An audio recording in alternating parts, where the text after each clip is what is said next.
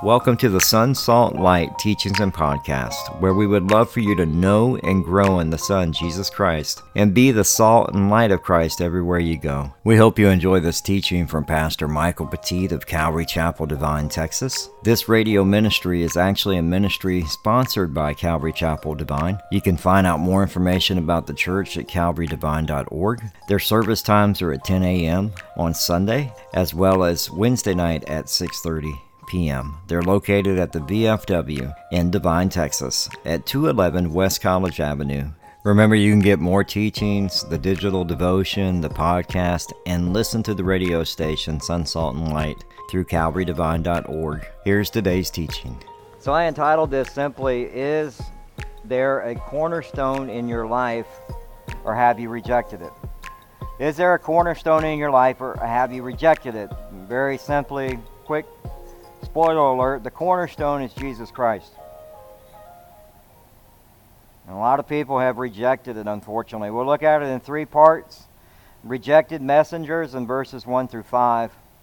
Rejected son in verses 6 through 9. And then rejected cornerstone in verses 10 through 12. So let's kind of catch you up. We just finished chapter 11, and we're in our last week, or the last week of Jesus' earthly ministry. So we had Jesus ride in on the colt, and it seems like it was so long ago, but he rode in on the colt, and the triumphal entry, and he was celebrated as a king, and they screamed out, Hosanna, blessed is he who comes in the name of the Lord, blessed is the coming kingdom of our father David, Hosanna in the highest.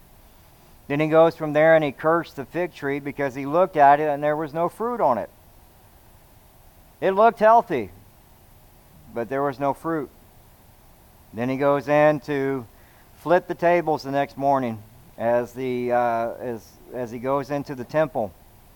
And when he goes into the temple, he's flipping tables and chasing out the money changers because they had taken what the temple was supposed to be. The temple was supposed to be a light to the nations. It was supposed to be a witness of who God is truly, and a place of prayer, and a symbol of love, and a place for the outcast and the poor, and it wasn't, because they made it into a place of business, a place of commerce, a place to walk through. It was no longer a place of prayer. So the next morning, as they saw the fig tree, Peter was astonished because he noticed that the fig tree had been decayed, it died. And Jesus had told him, have faith in God. And then he goes on to tell him about the importance of prayer. And actually trusting God and asking for that prayer to be answered. I just realized we can't see you again.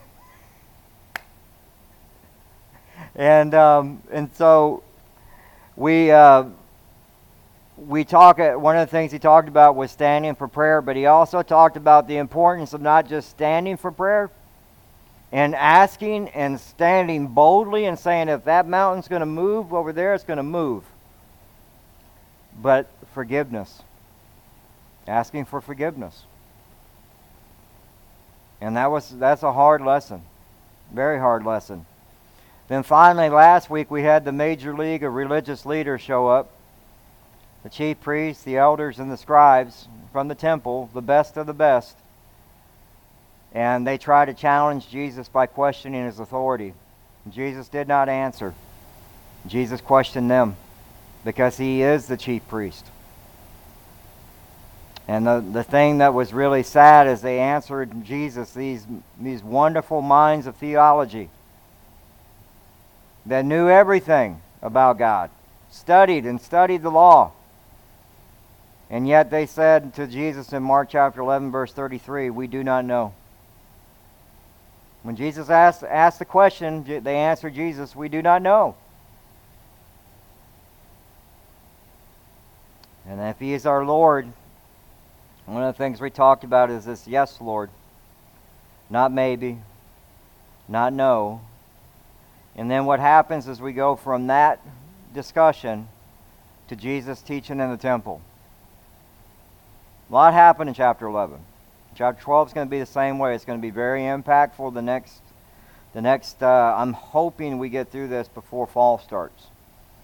And then I'll figure out what book. I've been praying about what book we're going to go to. And I will tell you this on Wednesday night. If you've never learned from the book of Genesis, I would encourage you to come on Wednesday night, because we're going to do Genesis verse by verse. We're going to go through it. And it's a great book, so I would encourage you to do that. And that'll start the week after Labor Day, that Wednesday. And so we see Jesus enter the temple. And now when Jesus comes to the temple, there's not a lot of parables in the book of Mark. He didn't cover a lot of them. The ones he did cover, were important as he shares them. And to remember the parables, one of the things that we will see is there's a couple of scriptures that match the parables. So Isaiah chapter 5, verses 1 through 7, and Psalm 118:2, Psalm 118:22, I'm sorry. And those will be the two verses as we dive into this. Now, what people need to understand is that there are times when we think, man, I am a walking Christian that's under construction. And we do have God's grace for the journey. But there will be a time when God's grace comes to an end. Now, we love verses like Psalm 103:8 that says, the Lord is merciful and gracious, slow to anger, and abounding in steadfast love. We love that verse, right? People will use that as their life verse. Or they'll use 2 Peter chapter 3, verse 9, the Lord is not slow to fulfill his promises, as some count as slowness, but his patience towards you, not wishing that anyone should perish, but that all should reach repentance. And people will use that verse. But at some point, his slowness will come to an end. His justice will come. And grace is limited. At some point, it's going to come to an end. When Jesus returns and God comes to judge. And so people think that they have all this time to accept or reject Jesus, or to not even make a decision. But none of you are promised tomorrow. None of us are. You see, many of us are thinking to ourselves that God's judgment won't run out on this earth, but it will. It's in Scripture. It tells us. So a couple things before we get into this, and I put this in the bulletin. So if the bulletin's online too, so if you ever go, man, I forgot the bulletin, I forgot the time it's online, so you can find it there. A couple things about the parable. The vine dresser, that is the rulers of Israel, or the tenants, is it depending on what translation you have. The servants that are sent, those are the prophets. The beloved Son is Jesus. There you go. And then the Lord of the vineyard is God. The vineyard is a representation of the nation of Israel, and Jesus is the cornerstone. I just want to make sure y'all understand that as we get into this. The first thing we'll look at is the rejected messengers. And it says, and he began to speak to them in parables in verse 1. So a parable is actually to cast a story alongside the truth and to teach a certain principle. So he's going to cast that story, but remember what I told you. Psalm 118:22, that's your truth.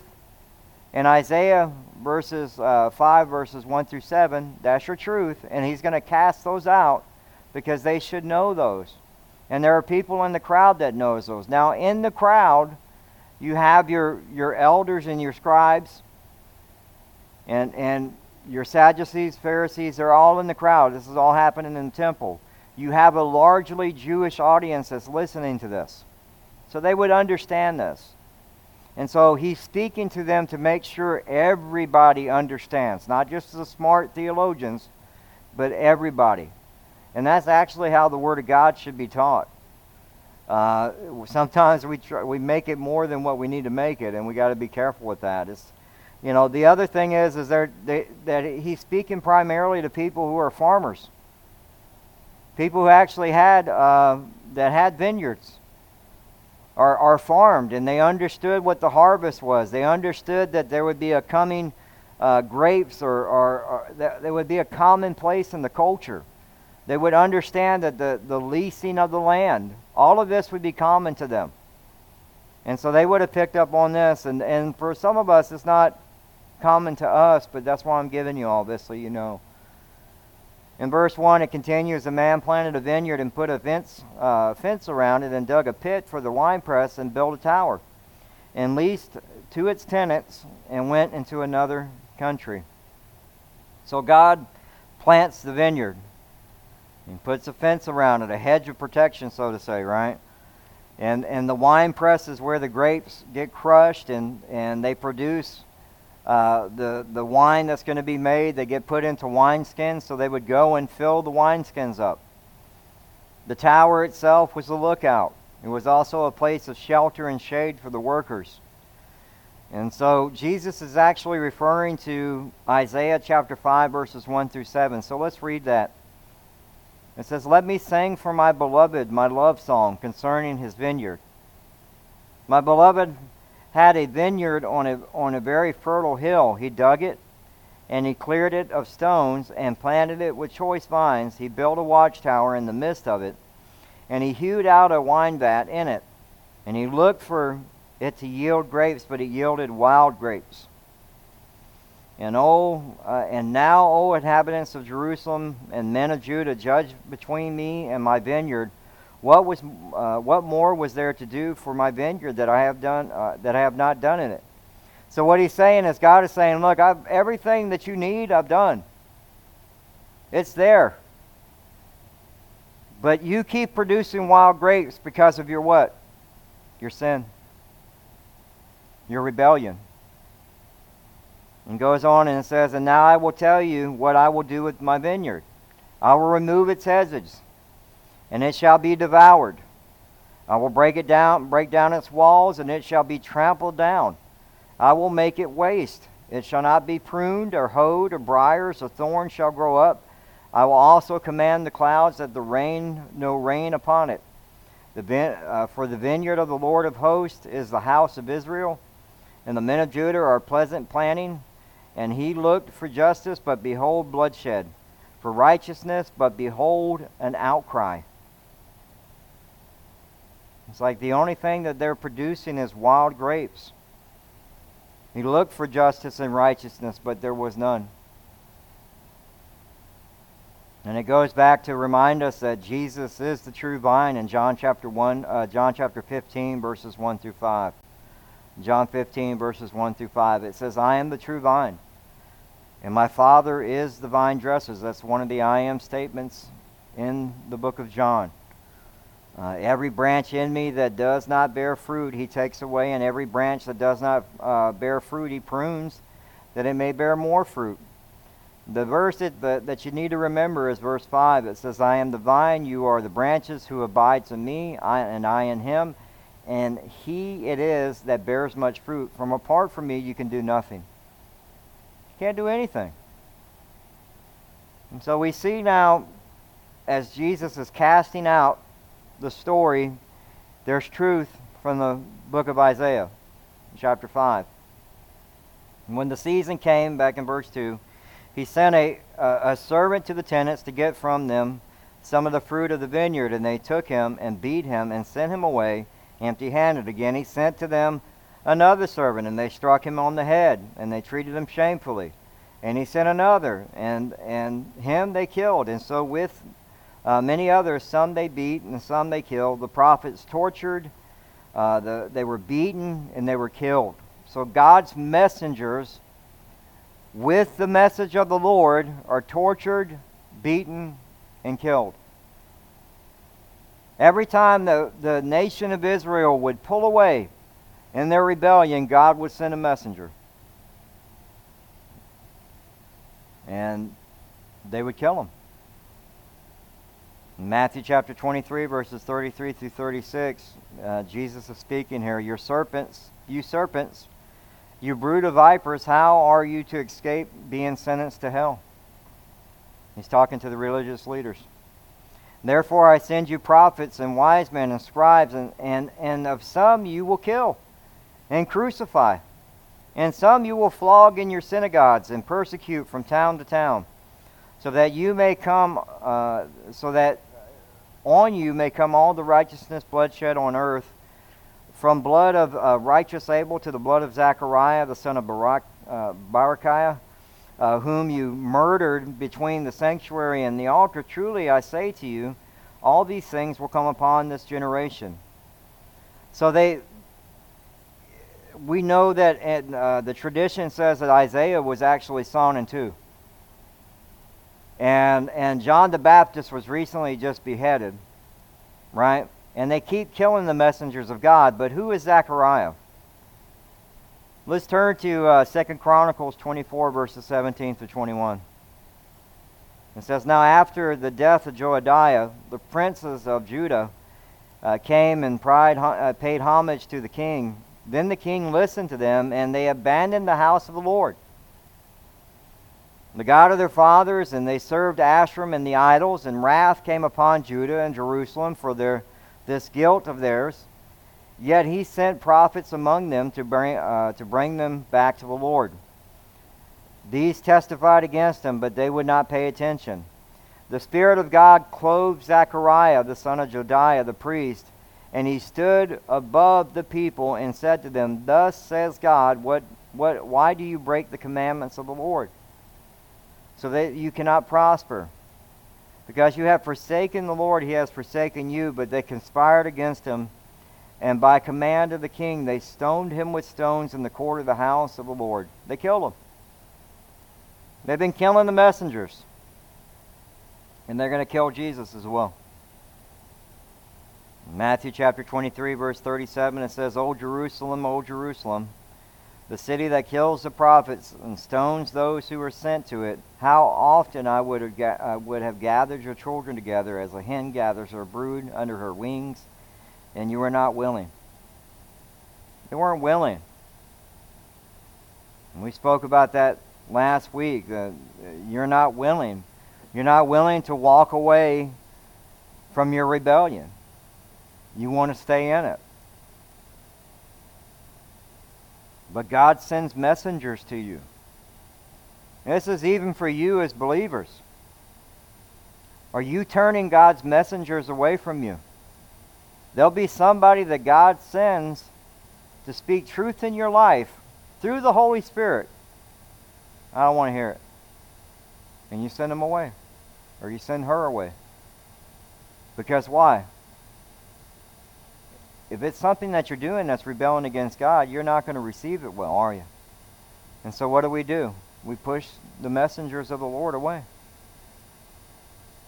And we have to be careful with that. God uses other believers. God will actually use an angel as well if he has to wake you up. Let's look at the next part, the rejected son, in verses 6 through 9. So they rejected the messengers, now they're going to reject the son. He had still one, in verse 6, he had still one another, a beloved son. Finally he sent him to them, saying, They will respect my son. Isn't it funny? They will respect my son. I'm reading this, and they haven't respected Jesus at all. They've done nothing but persecute Jesus from the very beginning of his ministry. He was kicked out of his town. They try to kill him. They've come against him. They try to bring the best minds to try to trick him so he could be stoned to death. They didn't respect Jesus. But I love that it says beloved son. And in the Greek, that word for beloved son actually means only one son. Just one. So for those who teach the false teaching, because there are some that say that in their teaching that Jesus is the brother of Satan, it's in Scripture.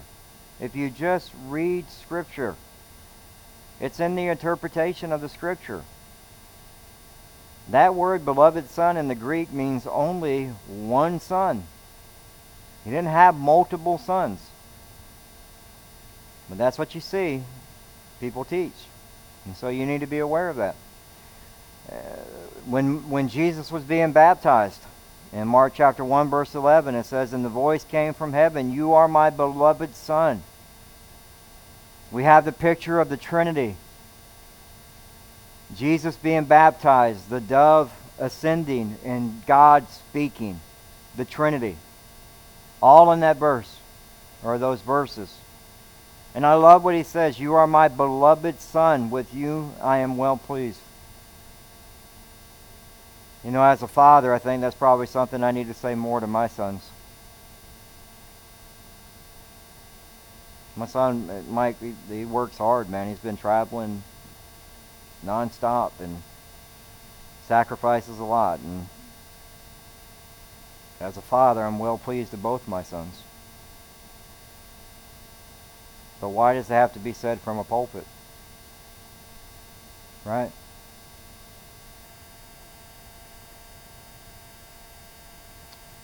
Show Me the Father. How many of y'all have seen that movie? Kendrick Brothers, the guys who made Courageous. I would recommend every one of you to watch Show Me the Father.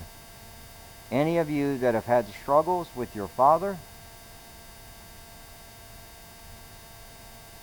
you need to watch it. There's Tony Evans. There's a couple of football players. Pete Carroll's one of Pete Carroll's coaches that actually is disciples young men. Eddie George is in it, running back for Tennessee. But it's really good. And the founder of Focus for the Family, and his testimony, wow.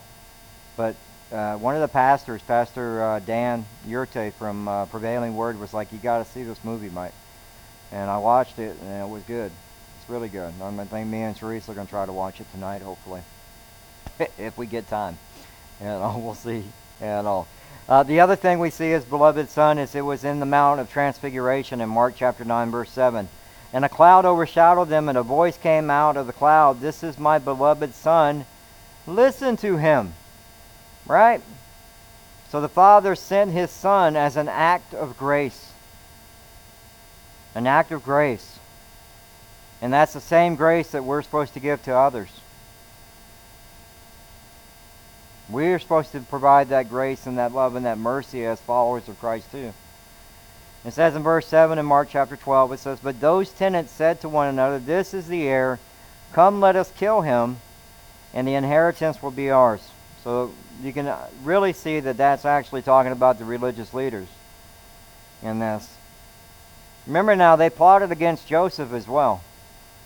In Genesis chapter 37, verse 20, it says, "Come, let us kill him and throw him into one of the pits.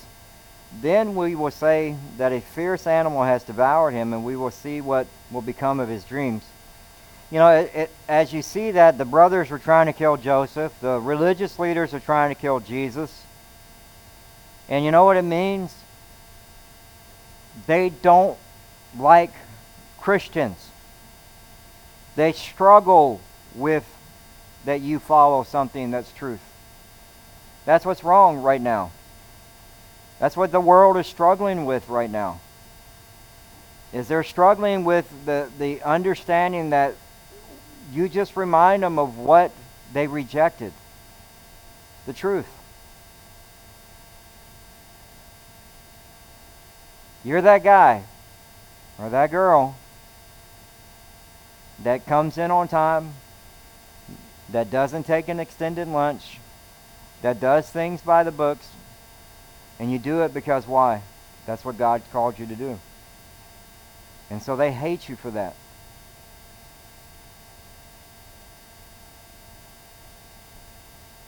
You're the parent that says, "No, my kids won't go to see that movie. I'll go ahead and go." And they go, "What's wrong with them?" In John 15, verses 18 through 19, it says, if the world hates you, know that it has hated me before it hated you. If you are one of the world will love you as its own. But because you are not one of the world, but I chose you out of the world, therefore the world hates you. They struggle with Christians. And we can see that so apparently today. Just with the recent, Supreme Court decision. They're struggling with it. And the reason that we have to talk about this is because the world is going to reject the truth of Christ. And when it rejects the truth of who Jesus is, they hate what that represents. And that's why they say, my body, my choice. But they don't understand what the Scripture says, that God created you in the womb. And so they hate you for that position. And see, they want to live their lives their way. I heard something this week. The pastor was, it was sad because it's progressive Christianity. He pulled some verse out of Deuteronomy and started saying that God is pro-choice. And I was like, you have taken the Scripture completely out of context. But he is teaching a whole congregation in Seattle. And that's what's happening. We have false teachers in the church. The church is being devoured from within. Because we're not checking that stuff. You're supposed to be Bereans. You're supposed to be checking what I teach. But they hate it. They reject it. And so one of the things that they struggle with is they don't struggle with the aborted.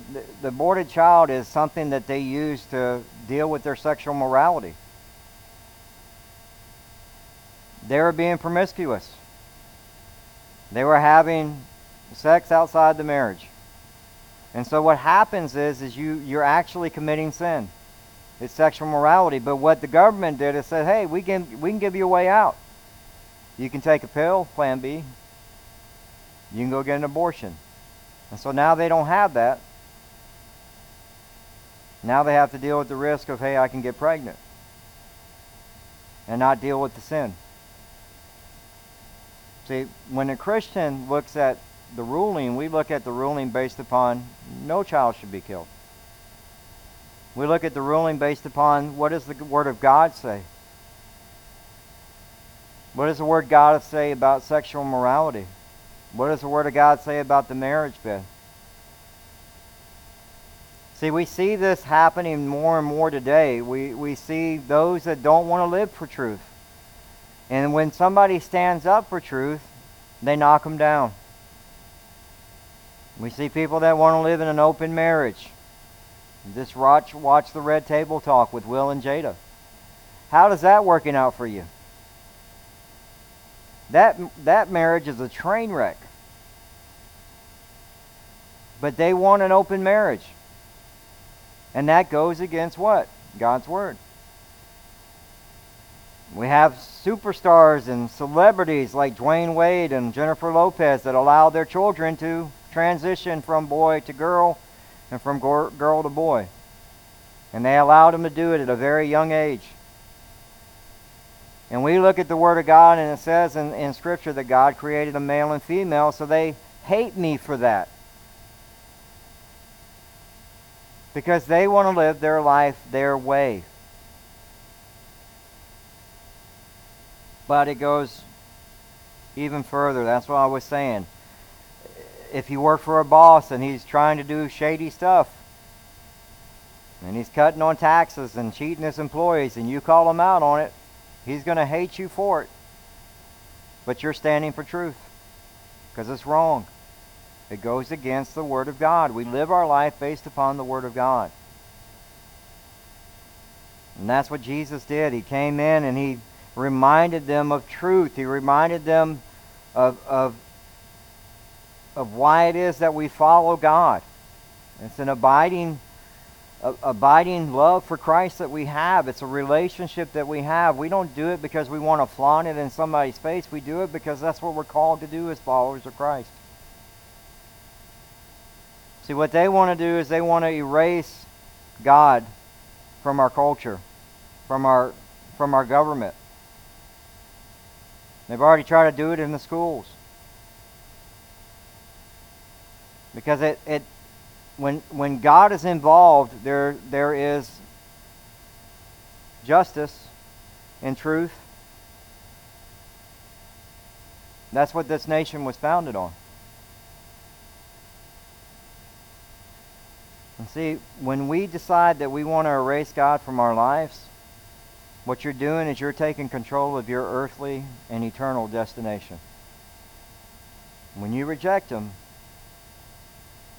or you don't accept Him, you just don't even have an opinion on it.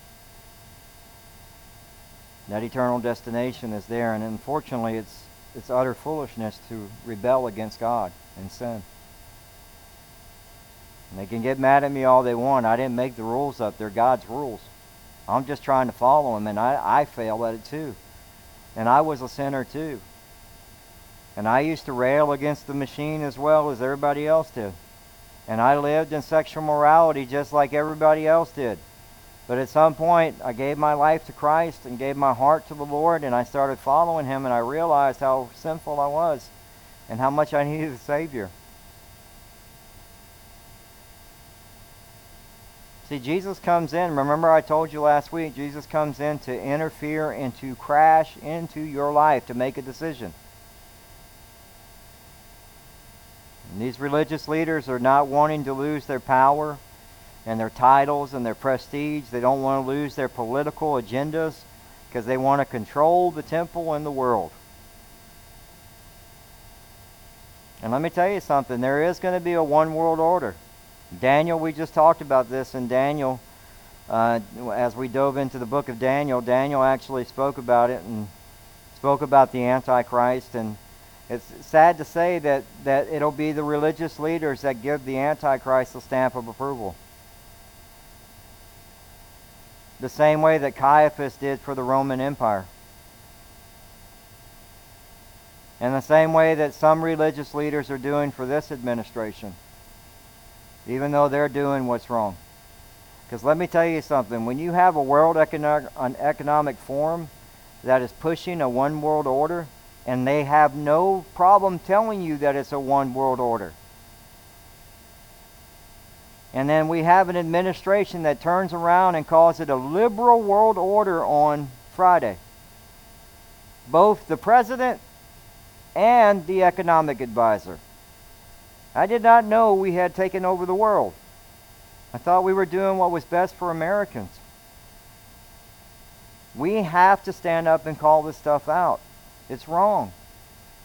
It has nothing to do with right or left. It's just wrong. We know that there's been problems that are happening from the current decisions that are being made. I mean, we can see it in our own community. They ran out of food for the last food bank. They were out. They didn't have enough. The food pantry is getting new people in droves. People are hurting. And what we need to be praying for is our leaders to do what's best for Americans. Not just some, but all. And that's, as Christians, what we should do. But when you say that, they hate you. Even when Peter was healing the crippled man, he had to speak to Caiaphas and the religious leaders. And he tells them basically, the blood of Jesus Christ is on your hands. In Acts chapter 4, verse 2, it says, "Let it be known to all of you and to all the people of Israel that by the name of Jesus Christ of Nazareth, whom you crucified," you crucified him, "whom God raised from the dead, by him this man is standing before you well." See, this is the one thing that I do know, is I serve the Son of God, the Messiah, the King of Kings, the Lord of Lords, and it doesn't matter What president, prime minister, what world leader, what king, what prince, it doesn't matter. The King of Kings is who we serve. And He's bigger than all of them. And God is not going to stand as His people come and pray and seek Him. He will step in. But sometimes I think what's happening is to wake us up. Our job is to share the gospel. That's what God's called us to do. Our job is to stand for truth with love. And that's hard to do. If you're running out there, I was thinking of Sarah's guitar, but I won't do it. But if you run out there and you start beating them in the head and saying, hey, you need to hear this truth, there's no love in that. There's no love in that. And we need to remember that. Back to chapter 12 and verse 8, it says, and they took him and killed him, and they threw him out of the vineyard. In Hebrews 13, verses 12 and 13, it says, so Jesus also suffered outside the gate in order to sanctify the people through His own blood. Therefore let us go to Him outside the camp and bear the reproach He endured. Did you catch that? Bear the reproach He endured. The things we're going through, the trials, the tribulations, the sufferings, we're supposed to go through these things. But they're to bring glory to Christ. In verse 9 it says, what will the owner of the vineyard do? And he will come and destroy the tenants and give them the vineyard to others. And I love what it says in Luke chapter 12, verse 16. This is the parallel verse in the Synoptic Gospel. It says, he will come and destroy the tenants and the vineyards and others. And when they heard this, they said, surely not. Surely not, that won't happen. It's going to happen. Everything you own, everything that's here will be burned up. It will be a new earth, a new heaven. It's gone. That's why we're supposed to have a light touch on the things of this earth. But see, what happens is they rejected the beloved Son.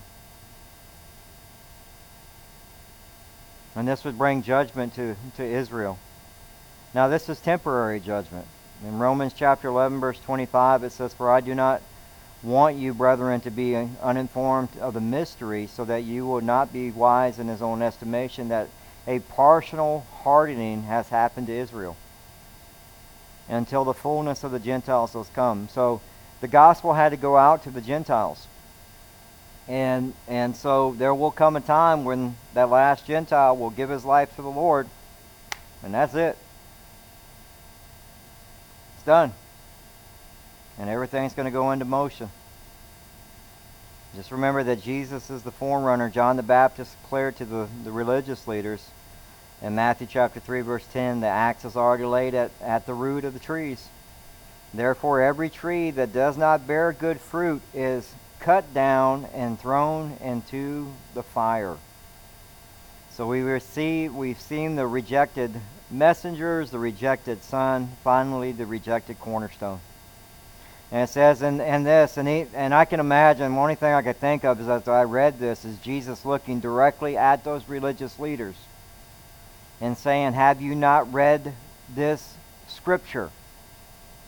Have you not read this scripture? The stone that the builders rejected has become the cornerstone.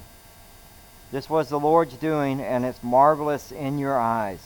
Think about this building with all the brick that's in this building. There is a cornerstone for this building. This used to be the high school. What is a cornerstone? The cornerstone is the actual stone that they use to measure and keep the diameters and everything for the building so it's made properly. The right distance, the right width, the right height. If that cornerstone is off, the whole building's going to collapse because it's not built properly. You need the chief cornerstone, which is Jesus Christ in your life. Actually, the picture that I put on the title for the teaching today actually shows a cornerstone. And usually when they have a cornerstone that's been put in, that's where the guy comes in and they align it up You know, the surveyors come in and they get everything set up properly and they're marking everything, and the architect goes, okay, this is where we got to start. This is the starting point, and the whole building's built. And if anything's missed on any of those plans and you've messed up the cornerstone, you're going to mess up the building.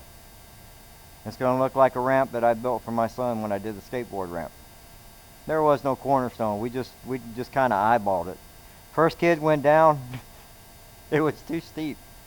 The first kid went down, and I'm lucky I didn't get a lawsuit. He went flying, and the skateboard went, and boom, he hit his head. And then none of the other kids wanted anything to do with it. I had no cornerstone. I had no plan.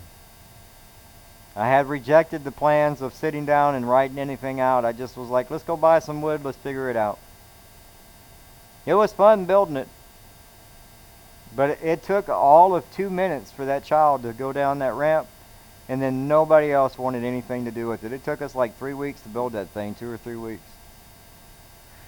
So, again, we talked about the parable. He's going to cast a truth alongside of it. So this is Psalm 118:22 that he's casting alongside of it. Psalm 118:22 says, the stone that the builders rejected has become the cornerstone. So this is very simply for us to remember that Jesus is the stone that you either trip over in your own self-righteousness, or he's the rock that you'll build your life upon. You're either going to trip over it, it's going to be a stumbling block, or it's going to be the rock that you build your life upon. Isaiah 28:16 says, therefore thus says the Lord God, behold, I am the one who is laid as a foundation in Zion, his own a stone, a tested stone, a precious cornerstone of a sure foundation. Whoever believes will not be at haste. And then also the Apostle Paul spoke about it in Romans chapter 9, verse 33. It is written, behold, I am laying in Zion a stone of stumbling and a rock of offense, and whoever believes in him will not be put to shame. And then again in 1 Peter chapter 2, verse 4 through 8. This is very important because you're seeing this over and over and over in Scripture, the cornerstone. As you come to him, a living stone rejected by man, but in sight of God, chosen and precious. You yourselves, like living stones, are being built upon spiritual houses to be a holy priesthood, to offer spiritual sacrifices acceptable to God through Jesus Christ. For it stands in Scripture, behold, I am laying in Zion a stone of cornerstone, chosen and precious, and whoever believes in him will not be put to shame. So the honor is for you who believe, but for those who do not believe, the stone that the builders rejected has become the cornerstone, and a stone of stumbling, and a rock of offense. They stumble because they disobey the word, and they were destined to. So you simply see what happens is you're either going to stumble or reject it, or you're going to accept it and build your life upon it. Now Daniel talked about this as he looked at that great statue.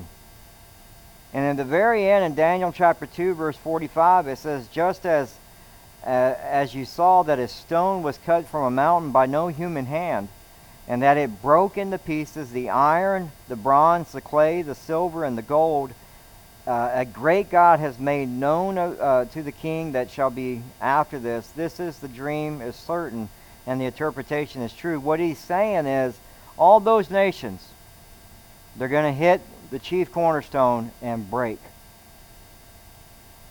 They're going to break. Because Jesus is the cornerstone. Jesus came in as the Lamb, but he's coming back as the conquering King. See, they don't want to hear that. What do they want to hear? God is love. God doesn't want to love you to hell. God wants you to understand that you're rebelling against him and that you are a sinner and you need forgiveness of your sin. Yes, God loves you. But we talked about it last week, is God weeps for you. He doesn't want to see you rebelling.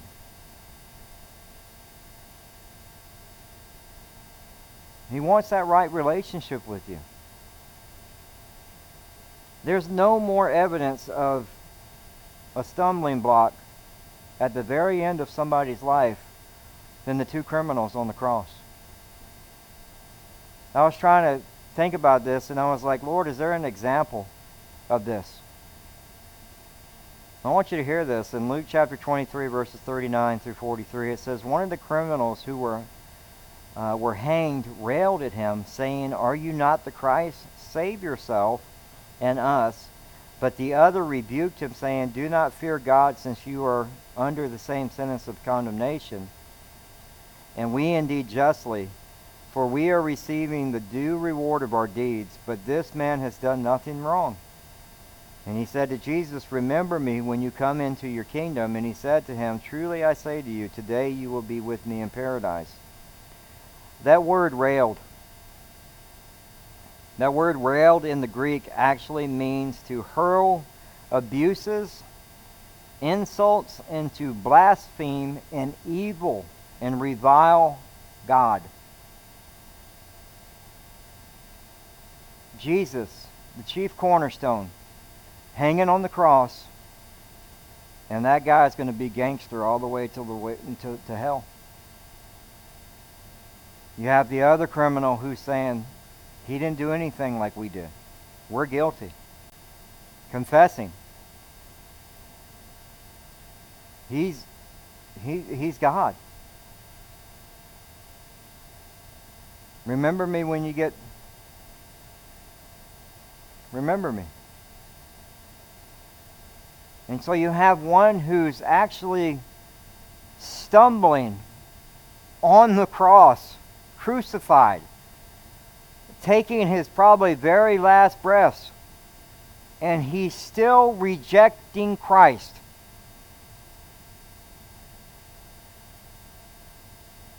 And there will be people like that, sadly. The chief cornerstone is a stumbling block for them.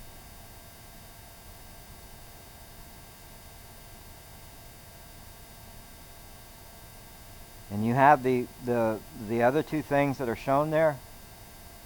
One's destination, hell. That's what being gangster got him. The other destination, heaven. And that short time, he built his life upon Jesus Christ. His last breath, probably. And yes, yet he's remembered. You'll see me in paradise. In Ephesians chapter 2, verse 18, it says, "For though through him we both have access in one spirit to the Father, and so then you are no longer strangers and aliens, but you are fellow citizens with the saints and members of the households, built on the foundation of the apostles and the prophets, Christ Jesus himself being the cornerstone, in whom the whole structure being joined together grows into a holy temple in the Lord. In him you are also built together into a dwelling place for God by the Spirit." So I love that, because as Christians we are built upon each other, and we're built upon not just the work that Jesus Christ did, the cornerstone, but the apostles and the prophets. The work that we do as believers, as followers of Christ. So, is he our cornerstone? That's the question you have to ask yourself.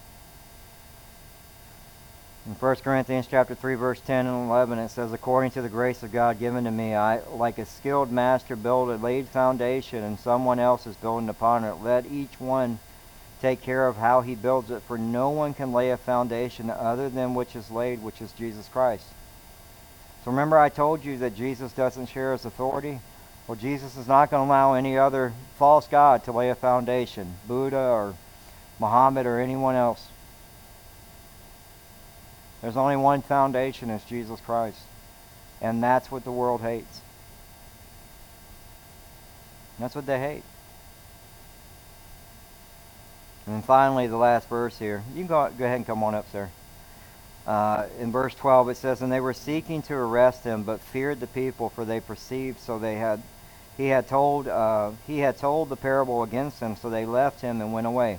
So even after they heard the word of God, or they heard God share this parable and the truth that comes from the parable, sadly, the religious leaders, want to kill him. Their hearts are that hard. They had an encounter with Christ and they refused, and that chief cornerstone has become a stumbling block to those religious leaders. They rejected him. Imagine sitting in a sermon or being taught by Jesus at the temple and you reject him.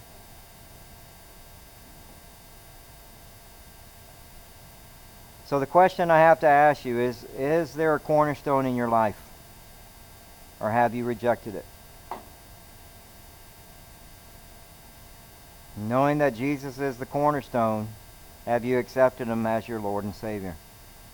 So today is Communion Sunday. So communion is for believers of Christ. And it tells us in 1 Corinthians chapter 11, verse 27 and 28, whoever therefore eats the bread or drinks the cup of the Lord in an unworthy manner will be guilty concerning the body and the blood of the Lord. Let a person examine himself then, and eat the bread and drink of the cup. So if you're watching this online or you pick this up on the podcast later, if you want to become a follower of Christ, if you want to give your heart to Christ, if you want to make him your chief cornerstone, there are 4 things that we must do. 1, we have to admit that we're a sinner. And then we have to ask for forgiveness of those sins and turn from them. And then we need to believe that Jesus Christ died and rose from the grave, and we receive Christ into our heart and we allow him to lead our lives. It tells us in Romans chapter 3, verse 23, for all have sinned and fall short of the glory of God. And what is the penalty of sin? In Romans chapter 6, verse 23, for the wages of sin is death, but the gift of God is eternal life in Christ Jesus our Lord. Can you earn forgiveness? No. In Romans 10:9 it says that if you confess with your mouth the Lord Jesus and believe in your heart that God has raised him from the dead, you will be saved. So if you want to receive Christ, if you're watching or catch this later, you can just repeat this prayer after me. Dear Lord Jesus, I know I'm a sinner, and I ask forgiveness of my sins. I believe you died on the cross for my sins and you rose from the dead. Fill me with the Holy Spirit. Guide my life. Fill my heart. Allow me to do your will. In Jesus' name, amen. Thank you so much. That was Pastor Michael Petit from Calvary Divine, Texas. Remember, if you need to get more information on the church, you can do that at calvarydivine.org. God bless.